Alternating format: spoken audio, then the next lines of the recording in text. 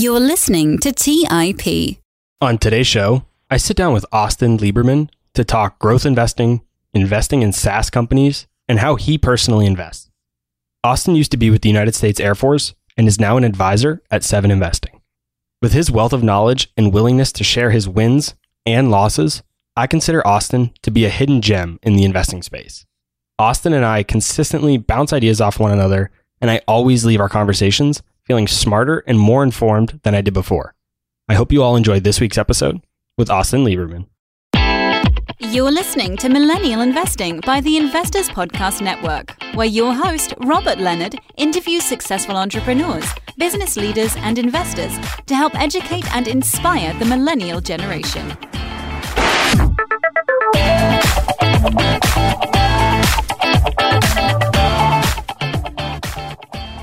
Hey everyone, welcome to today's show. As always, I'm your host, Robert Leonard, and with me today, I have Austin Lieberman. Welcome to the show, Austin. Hey, Robert. Thanks for having me. We've been kind of talking back and forth on Twitter for a long time. Big fan of you and everybody involved with the Investors Podcast Network. So it's an honor to be here and excited to talk to you. I appreciate that. Thank you. Let's start the conversation by talking about your background. How'd you get to where you are today and why'd you get into investing? Well, my parents had a lot of money. That's how I got to where I am today.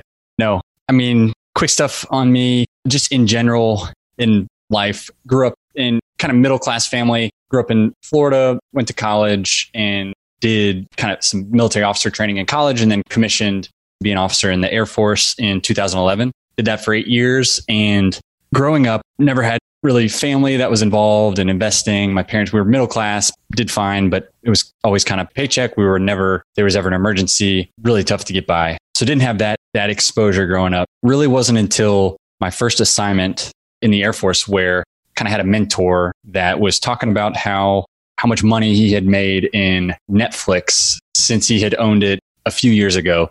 And he told me kind of what it was at when he bought it. And he told me, he had turned something like $9,000 into $89,000 or something. And I was like, holy crap, that's amazing.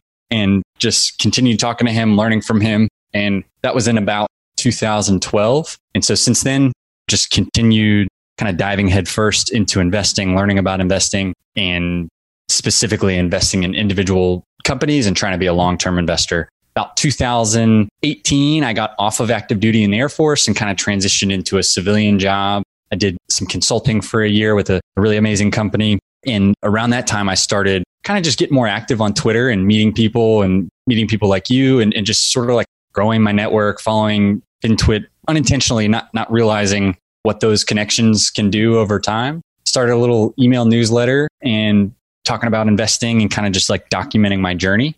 And here we are today. I kind of through that, I met Simon Erickson, who is the founder and CEO of kind of this new thing, 7 Investing. And I'm now involved as a lead advisor on that team with 7 Investing. And that's something we just launched recently. That's kind of where I'm at today. That's awesome. So when you were just getting started back in 2012 as a brand new investor without much background in it, where did you start? There's so much information out there. Where did you dive in to really start learning about investing? So actually, I lied a little bit in that story unintentionally. I started investing in 2011. When you're about to commission as an officer in these military training programs, it's pretty clear that you're going to have income because they know what you're going to make as an officer. And so USAA, the bank that a lot of military people use and I used back then, still use it, offers, they're called cadet loans. So you're a cadet when you're still in training. And I got a $25,000 loan my senior year of college, which was 2011. And with that loan, they use that you can use it to get started. It's like a 3% interest rate or something like that. And you use it to pay for like your moving expenses and to do stuff. So I spent some of it on a cruise with my roommates. That was a great time. I bought a road bike for myself and my fiance at the time, who's now my wife. We've been married for, I think, 9 years, a long time. She's getting pretty old. No, kidding. And then I think I bought her engagement ring with that and then helped pay for a wedding and stuff like that. I had about $8,000 left over. And I decided that the best way to do that was to start investing, which is a great thing, right? The way I started investing was watching Jim Cramer and CNBC. And I remember what I owned. I owned Annaly, which is a real estate investment trust. I owned AT&T, and I owned like something that was involved with the VIX. And it was like one of those leveraged ETFs where it's guaranteed to go to zero if you own it for too long. And so what happened was that $8,000 turned into like $4,000, and it quickly like tainted everything that I just thought investing was a big scam. So that was 2011. And then in 2012, I got introduced kind of to what real investing is, in my opinion. And so that's where the mentor that was kind of teaching me introduced me to the Motley Fool, and actually I've spent some time just as a freelance writer for them over the years and just digging into their services. And they've got some incredible services for investors to start learning about investing. The ones that I used to subscribe to were Stock Advisor and Rule Breaker Investing. So that's where I started to find ideas about investing back in 2012. And that's kind of changed a little bit now, but we can probably get into that later. So you mentioned that you're a long-term investor, but what type of strategies do you follow these days?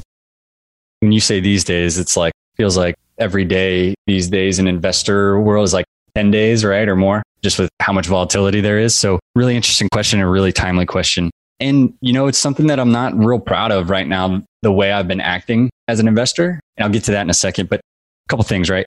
Carl Richards is a financial advisor. He's on Twitter at Behavior Gap. Huge fan of his. He's just a super awesome person too. I've had some kind of conversations with him through DM, and he's just such a great person. So follow him if you want to learn about finance and investing in general. But he's got a book called The Behavior Gap, and fascinating book. And what it talks about, and really he's talking not about individual companies necessarily, but more about index funds.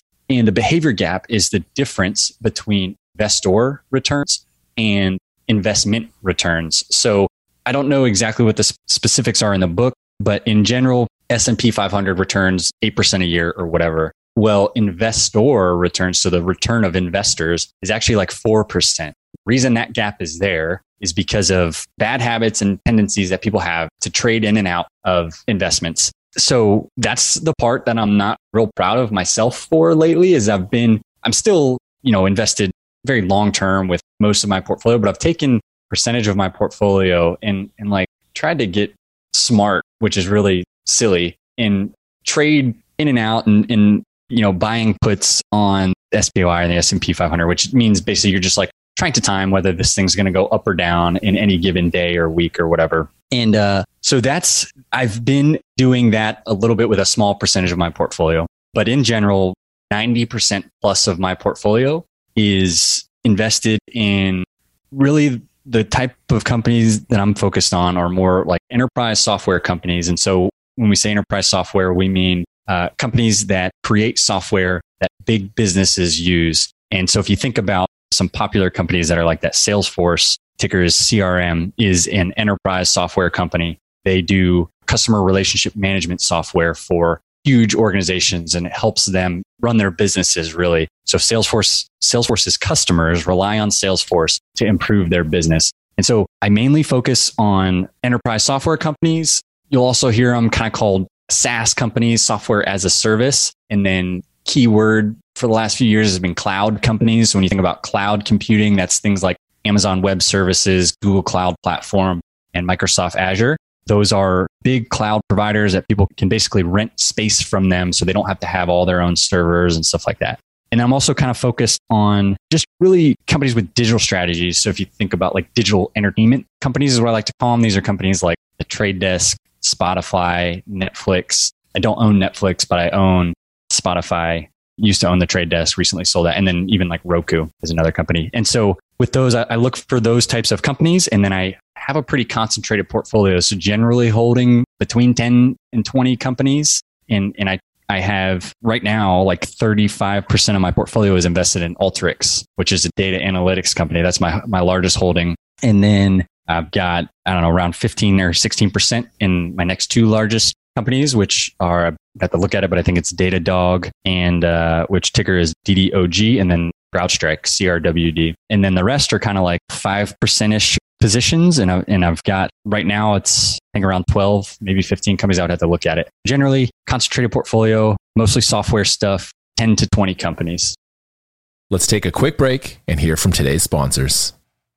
Hey everyone, it's Patrick, your host of Millennial Investing. Every year, my buddies and I do a guy's trip to escape the cold and dreary Ohio winters.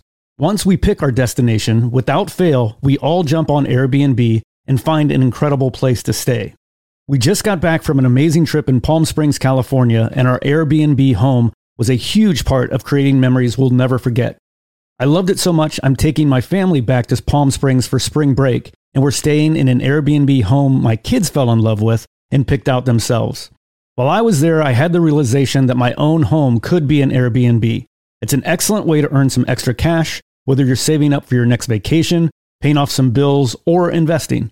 Your home might be worth more than you think. Find out how much at airbnb.com/host. That's airbnb.com/host.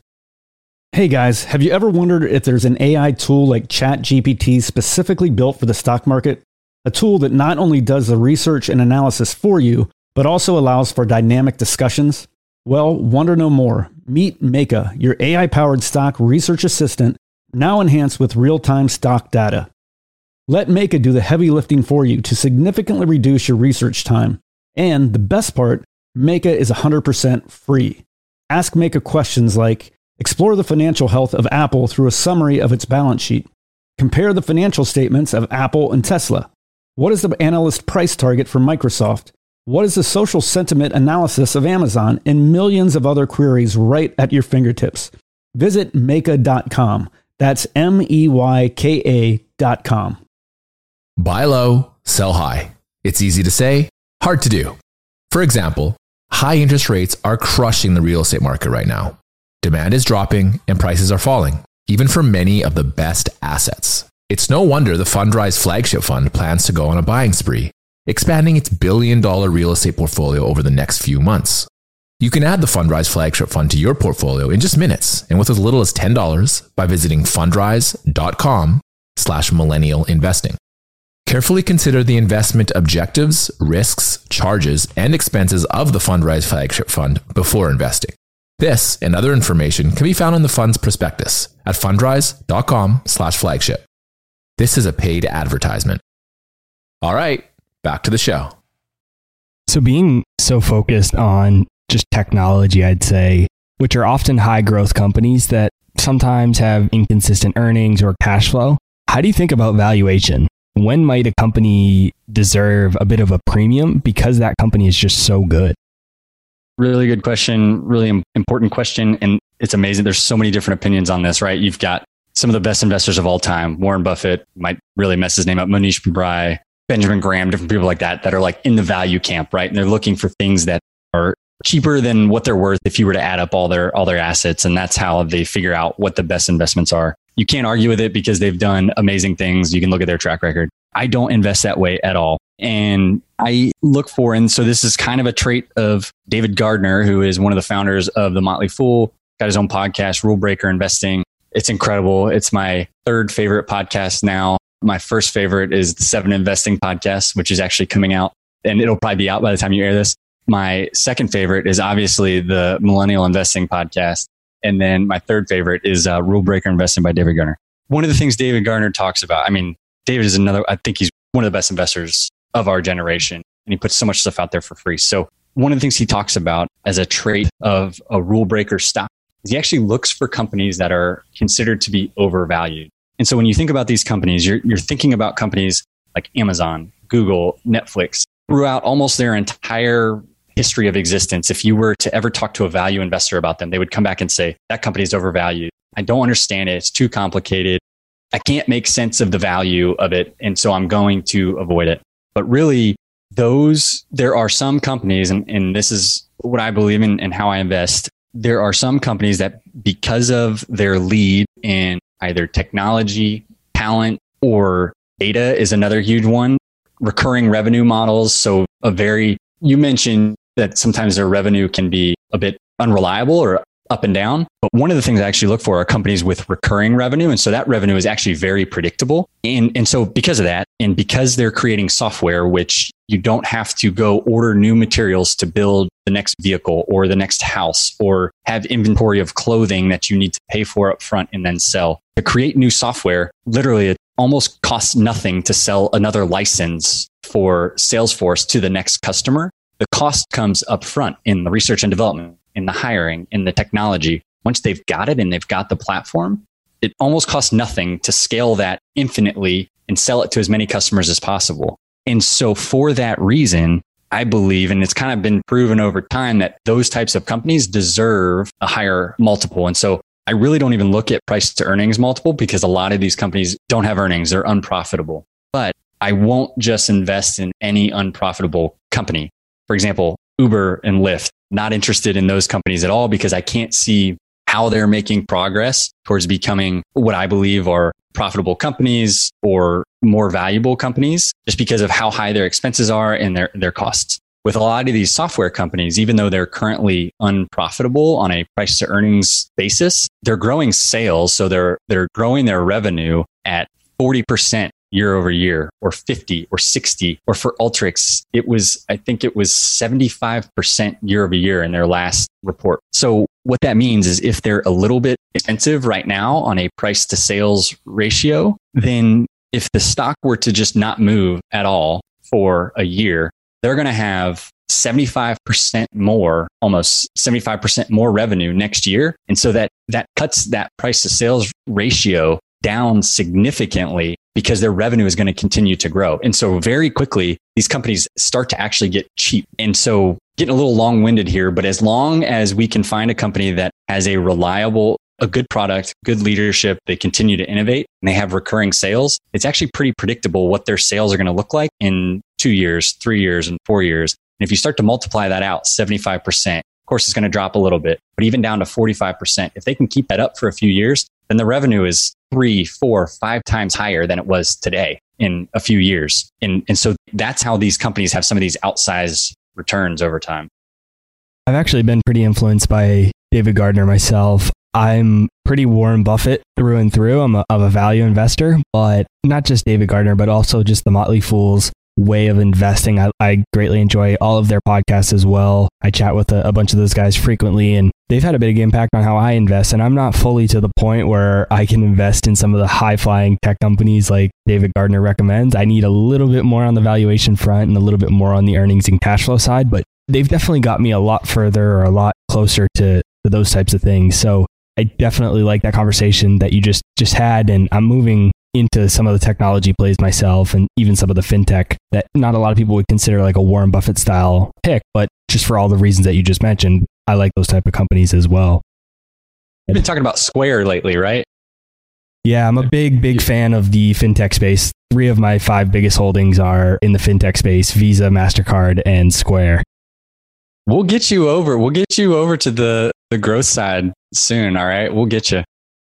Yeah. And it's funny enough, my other 2 that round out my top. So the top 5 picks in my portfolio are about 80% of my portfolio. And the other 2 are Adobe and Markel. So Markel is not necessarily as much of a growth play. Adobe is, but that's just kind of how I've kind of progressed. And I really like the fintech space. But when we talk about, and I'm starting to like some technology, I have a position in Datadog, just like you mentioned, that I really like that company as well. I'm slowly scaling into that, a couple other companies. But one of the things that I'm trying to still grapple with or learn as a relatively new investor in the software or tech space is, how do you analyze a company's competitive advantage with their software? How do you know that someone isn't going to come along and just completely wipe out their IP or their software? And I guess that's my biggest concern is, like you said, I mean, the marginal cost of a new customer is essentially zero, which makes their business models extremely attractive, which I like, of course, as an investor. But what concerns me is that brings a lot of competition, and software is one of those things that could be somewhat easily knocked off. So how do you analyze that potential of happening? Good question. And it's like one of the most important things to be able to do and to get comfortable with to be a successful investor. And again, there's successful investments and successful investors, right? And so to be a successful investor, you have to find successful investments, but then you have to be able to hold them long enough to be successful. And Monish Pabrai, actually, huge fan of his. And it's funny, like I'm not a value investor, but I follow all these people because they're just super smart. But I heard him in an interview talking about how I forget what the quote is, but he said he's smart enough to find great investments, but he's too dumb to hold them. And it's so true. So not about him, but about me. I feel that way a lot of times. Okay, so getting to how to figure out how these companies are going to continue to have a competitive advantage, right? And this is one of the things, like, again, I'm a nobody. So who am I to question these people? But there's a lot of people out there who talk about moats and they want to find companies with competitive moats. The old definition of a competitive moat was this company has built up some amazing manufacturing capability or pole production capability or whatever through a lot of times like capital expenditures, things that are expensive to build up over time. And with that come economies of scale, and they're able to become more profitable over time. What I think we've seen as technology has advanced and you're able to do more with software, and we've actually seen a lot of like our GDP, gross domestic product, switch over to be, it's even hard to figure out what GDP actually is because so much of it is software and IP related now. I actually think that old model of a moat is a liability, and because things change so fast. And the coronavirus is a perfect example, right? Like everybody's world just changed almost immediately and unexpectedly. If you look at the companies that have been able to pivot and change their model and continue being successful, in most cases, they're very capital light companies. They don't have car production lines, cruise ships, airplanes that they have to fly, right? So that's where some of these old moats and competitive advantages are actually becoming liabilities. So getting back to the question, how do you figure out if these software companies have sustainable advantages, competitive advantages?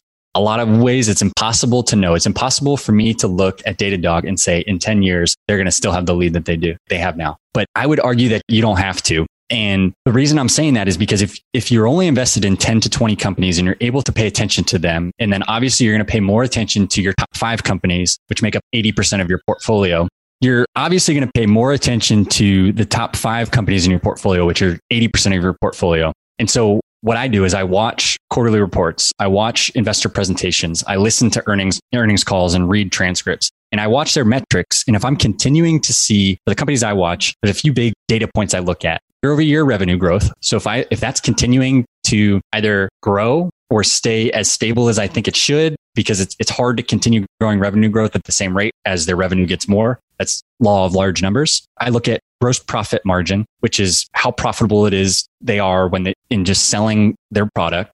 Sales and marketing expense as a percentage of revenue. I want to see that going down over time.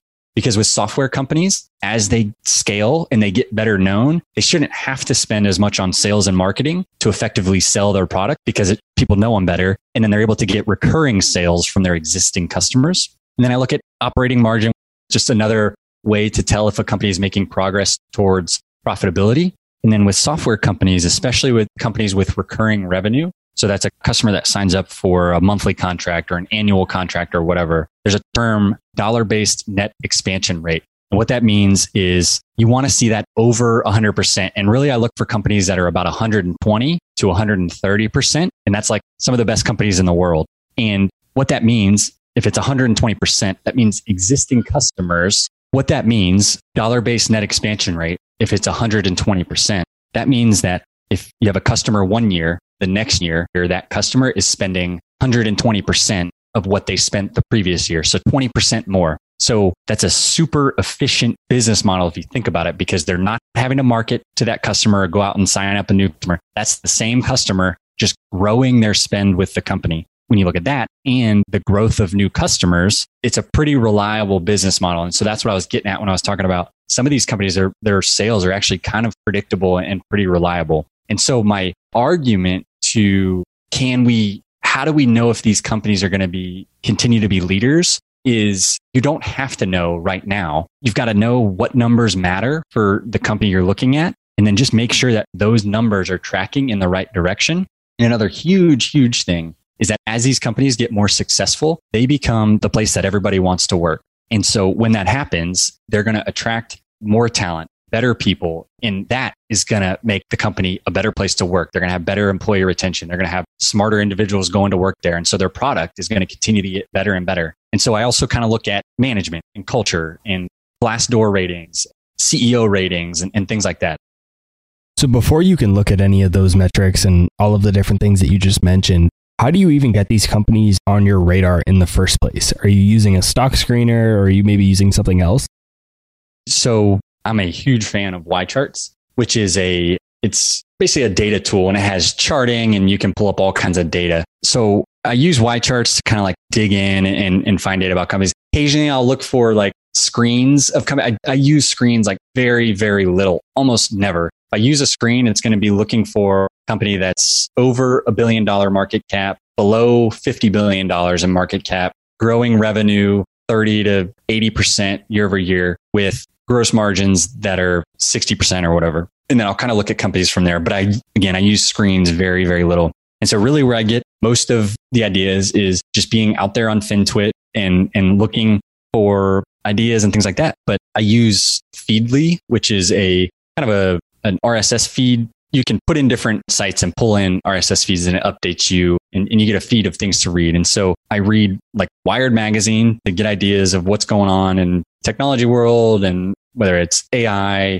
space industry or whatever. They've got just a lot of really cool articles. And I don't really find specific companies from Wired, but it's just more broad. Hey, what are technologies that are trending? I look at TechCrunch kind of for the same thing, but TechCrunch more talks about individual companies. So I might find a company there and dig into Y charts and dig into the company's investor relations page to find more out about the company. And the third way that I find kind of interesting companies to investigate or invest in is, and I want to be careful about saying this because there's a lot of really bad articles from some of these different magazines, clickbait or whatever. But sometimes I'll look for articles every year, or maybe it's 2 years. I think it's Forbes come out with a list of 500 fastest growing technology companies. And a lot of companies that I'm invested in are on that list, but then also just that list had spawned a lot of research.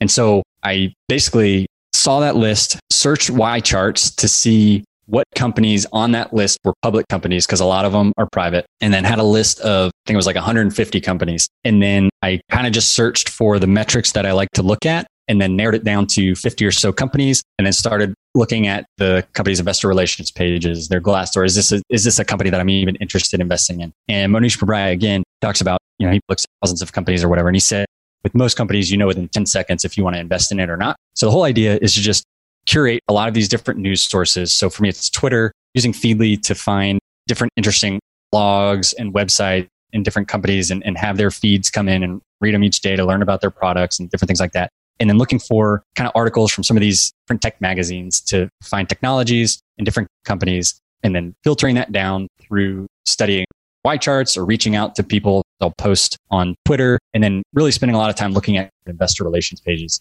to find interesting companies. And if you look at companies S1s, and even on like CNBC, you can see competitors to companies. So if I found a company in an interesting industry, sometimes I'll look at their competitors too. That's a way to find other companies in the same industry that might be good companies to look at for investments. Let's take a quick break and hear from today's sponsors. Hey everyone, it's Patrick, your host of Millennial Investing.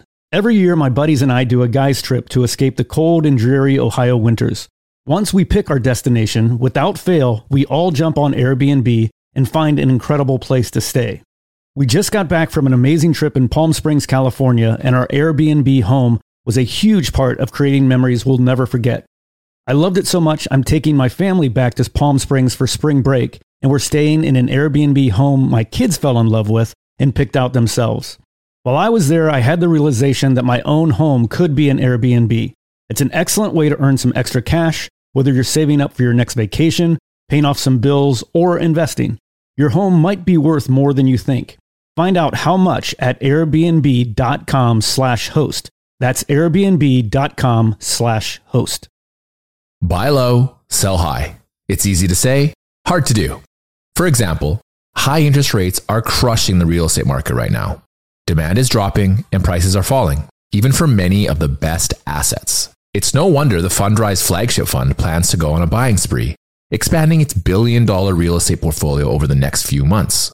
You can add the Fundrise flagship fund to your portfolio in just minutes and with as little as $10 by visiting fundrise.com/millennialinvesting. Carefully consider the investment objectives, risks, charges, and expenses of the Fundrise flagship fund before investing. This and other information can be found in the fund's prospectus at fundrise.com/flagship. This is a paid advertisement. Hey guys, the Range Rover Sport leads by example. It's got powerful on-road performance and commanding all-terrain capability, and combines assertive on-road performance with the signature Range Rover refinement that you'd expect. The third-generation Range Rover Sport is the most desirable, advanced, and dynamically capable one yet, and redefines sporting luxury. It's got advanced cabin technologies such as active noise cancellation and cabin air purification, which offer new levels of comfort and refinement. The purposeful cockpit-like driving position sets the tone for a focused interior that promotes exhilarating driver engagement. Award-winning Pivi Pro infotainment is at the heart of the experience and provides intuitive control of the vehicle systems. You can also enjoy a dynamic drive in total comfort with optional 22-way adjustable, heated and ventilated electric memory front seats with massage function. Design your Range Rover Sport at LandRoverUSA.com. That's LandRoverUSA.com. All right, back to the show. Once you've found these companies, put them on your radar, and you've done some due diligence, you've researched them, at what point are you comfortable taking a position? When do you think that you've gathered enough information and conducted enough research that you're ready to start investing in them? It's different for different companies. And so in my mind, I kind of have a framework, and I need to this is one of those things where I want to become a better investor and become more disciplined. I think I'm pretty good at finding good investments. Where I can really improve is as an investor being more disciplined. And so this is one of the ways I'm trying to do that. But this is how I think about it in my mind. I've got kind of different tiers. I have what I would call a starter position or an entry position tier around a 1% position. I have a medium position tier that's going to be around a 5% position. And then I have a large position tier that's going to be around a 10% position. When I'm talking about size of position, I mean like of my capital. So if I have $100,000 in my account, a large position would be $10,000 that I would be willing to invest in it, $10,000 of my own money. And then the key is if you believe in that company and you're tracking the metrics, letting it grow and not touching it. So that's how Alteryx has become a 35% position in my portfolio. Is I invested a set amount. It was around 10% of my portfolio value, and it literally just doubled from there. And I never touched it. I left it alone. So I set these initial tiers. If a company grows, it becomes the largest position in my portfolio. I let it grow and I don't touch it. So I've got these tiers: entry, medium, and large. If I find a company, and a perfect example of this was Virgin Galactic, ticker SPCE. I saw their investor deck. And this, to tell you how I found this company, I think I saw it just like on Twitter. I saw somebody I followed tweeted something from Chamath Palihapitiya, or however you say his name. He was talking about, it was a tweet about the merger. His company basically bought a major stake in Virgin Galactic. That's how I found that company. And then dove in and saw their investor presentation. So when I looked at their investor presentation, I was like, holy cow. Basically lays out a plan to where their revenue could basically increase by something like 500% over the next 5 years, something crazy. And I was like, you know what? This is I believe it was a $1 billion company at the time. They didn't IPO, so there wasn't the initial IPO pop. I was like, the first publicly available space company. I think they're going to get a great lead in data. I'm willing to make that a 1% position immediately. So I spent like 30 minutes looking at it and then decided that I was willing to make a 1% investment. So the way I think about that is if I find a company that I think is like, I don't want to miss it, amazing, but it's a little risky, I'll just start a 1% position and then learn more about it. It takes more for me to increase that to 5% and a lot more to increase it to 10%. In general, I would, a company like Virgin Galactic, I would not make that 10% position just because there's too many risks associated with it. But totally happy to let a company like that be a 1% position in my portfolio. Another example, I owned Luckin Coffee, LK. It's like a Chinese coffee company, Starbucks in China. Owned that for a little while, and I was happy to let that be a 1% position. 5% position needs to be a little bit more stable, more reliable. And then a 10% position, I have to have a lot more faith in it. And in general, I will not just open a 10% position. I'll start it at 1 or 5, learn more about it, and then build that up over time. Because most of the times, except for lately, felt like there've been some incredible opportunities. But most of the time, I don't think that I'm smart enough. And even if you are smart enough, who knows what the market's going to do? I don't know what the market's going to do. So I'm not going to fool myself into thinking I'm just going to start a 10% position in this company now. I'm going to give myself some time to learn about it and then invest over a little bit over time so that you're not putting it all into a company that could potentially drop a lot just because of the market for no good reason. And speaking of market drops, we couldn't record an episode right now, which is March 25th, 2020. without at least briefly discussing the current economic environment that we're in, which is, of course, the stock market crash of 2020 and COVID-19, also known as the coronavirus. How has this impacted the investing landscape? What long-term impact do you see this having on stocks? So I'll get to that in a second. If I forget, just tell me. But the first thing I want to say, this is where I'm not like proud of the way I've been as an investor lately, right? I've been trying to like time these little things in and out here, and it's just silly, right? And so for me, this has been a reminder of like, why do I invest?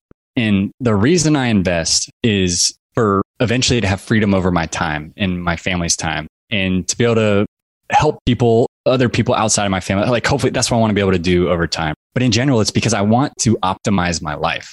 What I found myself doing is trying to optimize my investments at the expense of optimizing my life, right? So I've been like wasting time basically trying to play these little market moves that like nobody except Bill Ackman, who comes on CNBC crying and crushing the market and then making $2.5 billion. Only he knows what's going on. The rest of us humans don't know what's going to happen day to day, right? So it's like, why try these silly little trades? So to answer part of your question, and you didn't really ask that question, but again, like any investment return comes back to the investor, right? So for me, it's been a stark reminder to remember why I'm investing and prioritize what's important in my life, which investing is not the most important thing. So I shouldn't be spending the most time doing it. And then really making sure that my foundation for investing is in place and I stick to that process. And for me, that means not investing any money I might need in the next 3 to 5 years so that you can withstand times like this. You're not going to need the money. That means living below my means and investing 10% or more of my income so that if something unexpected happens, I have a little cushion there. We were to lose our job or temporarily lose our job. We had to stop contributing to our investments, and that gives us 10% more income we could then apply to something else. And then in addition, having an emergency fund and some expenses saved up. And so again, that's my foundation. So this has been a reminder to never let that foundation, never sacrifice that foundation, because everything was going great 2 months ago. And no one saw this coming. At least I didn't see it coming. So as a young investor, this has been a great reminder to keep all that stuff in place. In terms of how does it impact the investing landscape? I think there's going to be companies that go to business for sure. So I'm avoiding any companies that have like high debt, that are relying on some type of a government deal or bailout to be successful and survive. That I'm not interested in those companies, even though they've dropped a lot. And there's going to be some industries and some companies that go out of business and some industries that are changed forever. The dining industry, that's going to take a long time to come back. And I don't know if that model is ever going to be the same. And when I say that, I mean, these businesses, I think, are going to adapt. And you've seen it happen already. Like a lot of restaurants have started doing takeout and delivery and stuff like that. So I think that is going to be a part of most restaurants' strategy moving forward. And so I think that's kind of what I'm being mindful of, is sticking to my process, finding strong companies. And if I wasn't interested in a company before this crisis happened, then I'm also not interested in it now during the crisis. I'm still only looking at companies that I was already interested in. And it's going to change some industries forever. And it's made me even more want to avoid oil and gas and cruise lines and airline companies, which I've never been interested in investing in. Now, I want to dive into one of your favorite stock picks. I know we've mentioned a bunch of different ones throughout the show, but we haven't done a deep dive into it yet. So I'd like to do that. And not so that the audience can run out and buy it just because you think it's a good pick, but because I think it gives us all, myself and everyone listening, a good understanding of the types of companies you're looking at and how you think about investing. So if you don't mind, please tell us one of your favorite picks right now and give us your stock pitch for that company. One of my top 3 holdings, and it's a company they just recently reported, strong report. And it's also a company that I think is going to continue. Again, I was already very interested, but with more people moving online and working from home, their model gets even more attractive. And they even commented about this a little bit in their last earnings. So they just reported earnings a week or 2 ago. CrowdStrike. What they do is they basically do endpoint security. And so what that means is if you have users, and again, I'm not a super tech guy. So if you have super tech listeners, I guarantee I'm going to get a little bit of this wrong. So you can attack me on Twitter at #7 Austin L, and I'll happily learn from your critiques. But basically, they do endpoint security. So when you've got all these devices and people working from remote all over the world, an endpoint device is a phone or a laptop or a tablet, and they're connecting into all of these super important networks and programs and things like that. Those devices are vulnerable to attacks. And so CrowdStrike basically just protects companies and users and their networks from malicious attacks. And it's especially important for small businesses, especially if they're moving online. And so this company I'm interested in, their most recent results, they have $600 million in recurring revenue. And so this is where I was talking about. Some of these companies have pretty reliable and easy to predict revenue models. 91% of their revenue is subscription revenue. So that means people that are on a monthly or annual contract. They have 5,431 subscription customers, and they had 92% annual year-over-year revenue growth, and then a 90% subscription revenue growth. And again, back to that dollar-based net retention rate. That's if it's over 100%, that means current customers are spending more each year. Dollar-based net retention rate was over 120%. And so at a high level, those numbers came out and fantastic results. The company is only getting stronger, I believe, as they scale. And they made comments. I don't have the quote in front of me, but basically their CEO has said that they've seen a significant increase in malicious attack attempts since the coronavirus thing has been going on, because all of these bad actors know that these companies are at risk right now, as a lot of them don't necessarily know how to work remote. They're moving systems away from core infrastructure maybe and to remote, which just puts them at risk. And so as more people come online and work remote, their model is even more attractive. When you look at a company like this, what is a big catalyst that you see on the horizon? I was looking at the stock chart as you were talking about it. It seems like it's been volatile. It's gone up and down, but it's more or less traded in a range, if you will. So what do you see for a catalyst on the horizon that's going to really make the market understand or see the value that you see that they're not currently pricing in? I think I'm either wrong about CrowdStrike because it's a huge position for me, or the market is just misunderstanding it and it's going to grow in value in terms of the stock at some point. But I don't think there's necessarily a single catalyst for the company, because we talked about some of their growing revenue around 90% a year. Their growing subscription revenue, dollar-based net expansion rate is fantastic. So I think the company has sold off a lot of reasons that are unrelated to the specific company. And when a company sells off for reasons that I believe are unrelated to the company, that's where I'm willing to add a little bit more. And so I've been adding to the company over time. And so if you remember, cloud companies and software companies have sold off a lot at different points this year in 2019 and 2018, really. And I think that part of the reason CrowdStrike has sold off and been so volatile is just because it has sold off with a lot of these software companies as that whole industry was just hated by Wall Street. And then most recently, it got crushed with everything else from the impacts of coronavirus. And it's interesting because they just reported a outstanding quarter, and we've seen it rebound a little bit since then. And I think that is going to continue. And again, it's a model that I think it's a critical software and a critical platform for the companies that use it. So it's not just, they can't just get rid of their endpoint security. So if they're going to stay in business, endpoint security is something that companies are going to keep.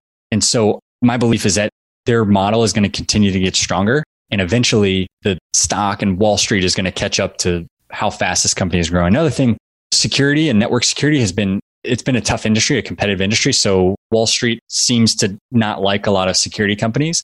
So I think that's part of the issue with CrowdStrike as well. I'm super passionate about all the stuff we talked about today, and I know you are too. So I'm sure we could keep this conversation going on for hours. But you mentioned your Twitter a few minutes ago. Where else can those listening to the show today go to learn more about you and connect with you? For one, thanks again, Robert, for having me on. I've learned a lot from you, and I've learned a lot from the Investor Podcast. We study billionaires. That was one of the podcasts that it's not the first investing podcast I ever listened to, but it was one of the first. And so I've learned a lot from that entire network. So thanks for everything you all are doing. Really appreciate anybody that's trying to empower investors. And I appreciate you asking me to come on. It's been a lot of fun. So I'm on Twitter at the number 7 Austin L. And then I'm part of 7investing.com. So if you want to come check us out, we recommend 7 stocks a month. They come out on the first of every month, and it costs $17 a month. We're never going to upsell. There's not going to be another product. That's going to be what it costs, and that's going to be what we offer. And then we track our results for members. And once we figure out that none of us are developers, so we're still like learning how to get the web, everything up and running the way we want it. But eventually we're going to be able to show our returns transparently to the public. But right now we show it for members that sign up. They can see all of our picks and returns against the S&P 500 and stuff like that. Awesome. I'll be sure to put links to all those resources and ways people can connect with you in the show notes so everybody can go connect with you there. I'll also put links to all the different things we talked about throughout the show. I'll put links to a bunch of the different companies that you mentioned so people can go dive into those further as well if they're interested and read up on some of the things we talked about. Austin, thanks again so much for coming on the show. I really appreciate it. Thanks, Robert. Had a blast. All right, guys, that's all I had for this week's episode of Millennial Investing. I'll see you again next week. Thank you for listening to TIP. To access our show notes, courses, or forums, go to theinvestorspodcast.com. This show is for entertainment purposes only. Before making any decisions, consult a professional. This show is copyrighted by the Investors Podcast Network. Written permissions must be granted before syndication or rebroadcasting.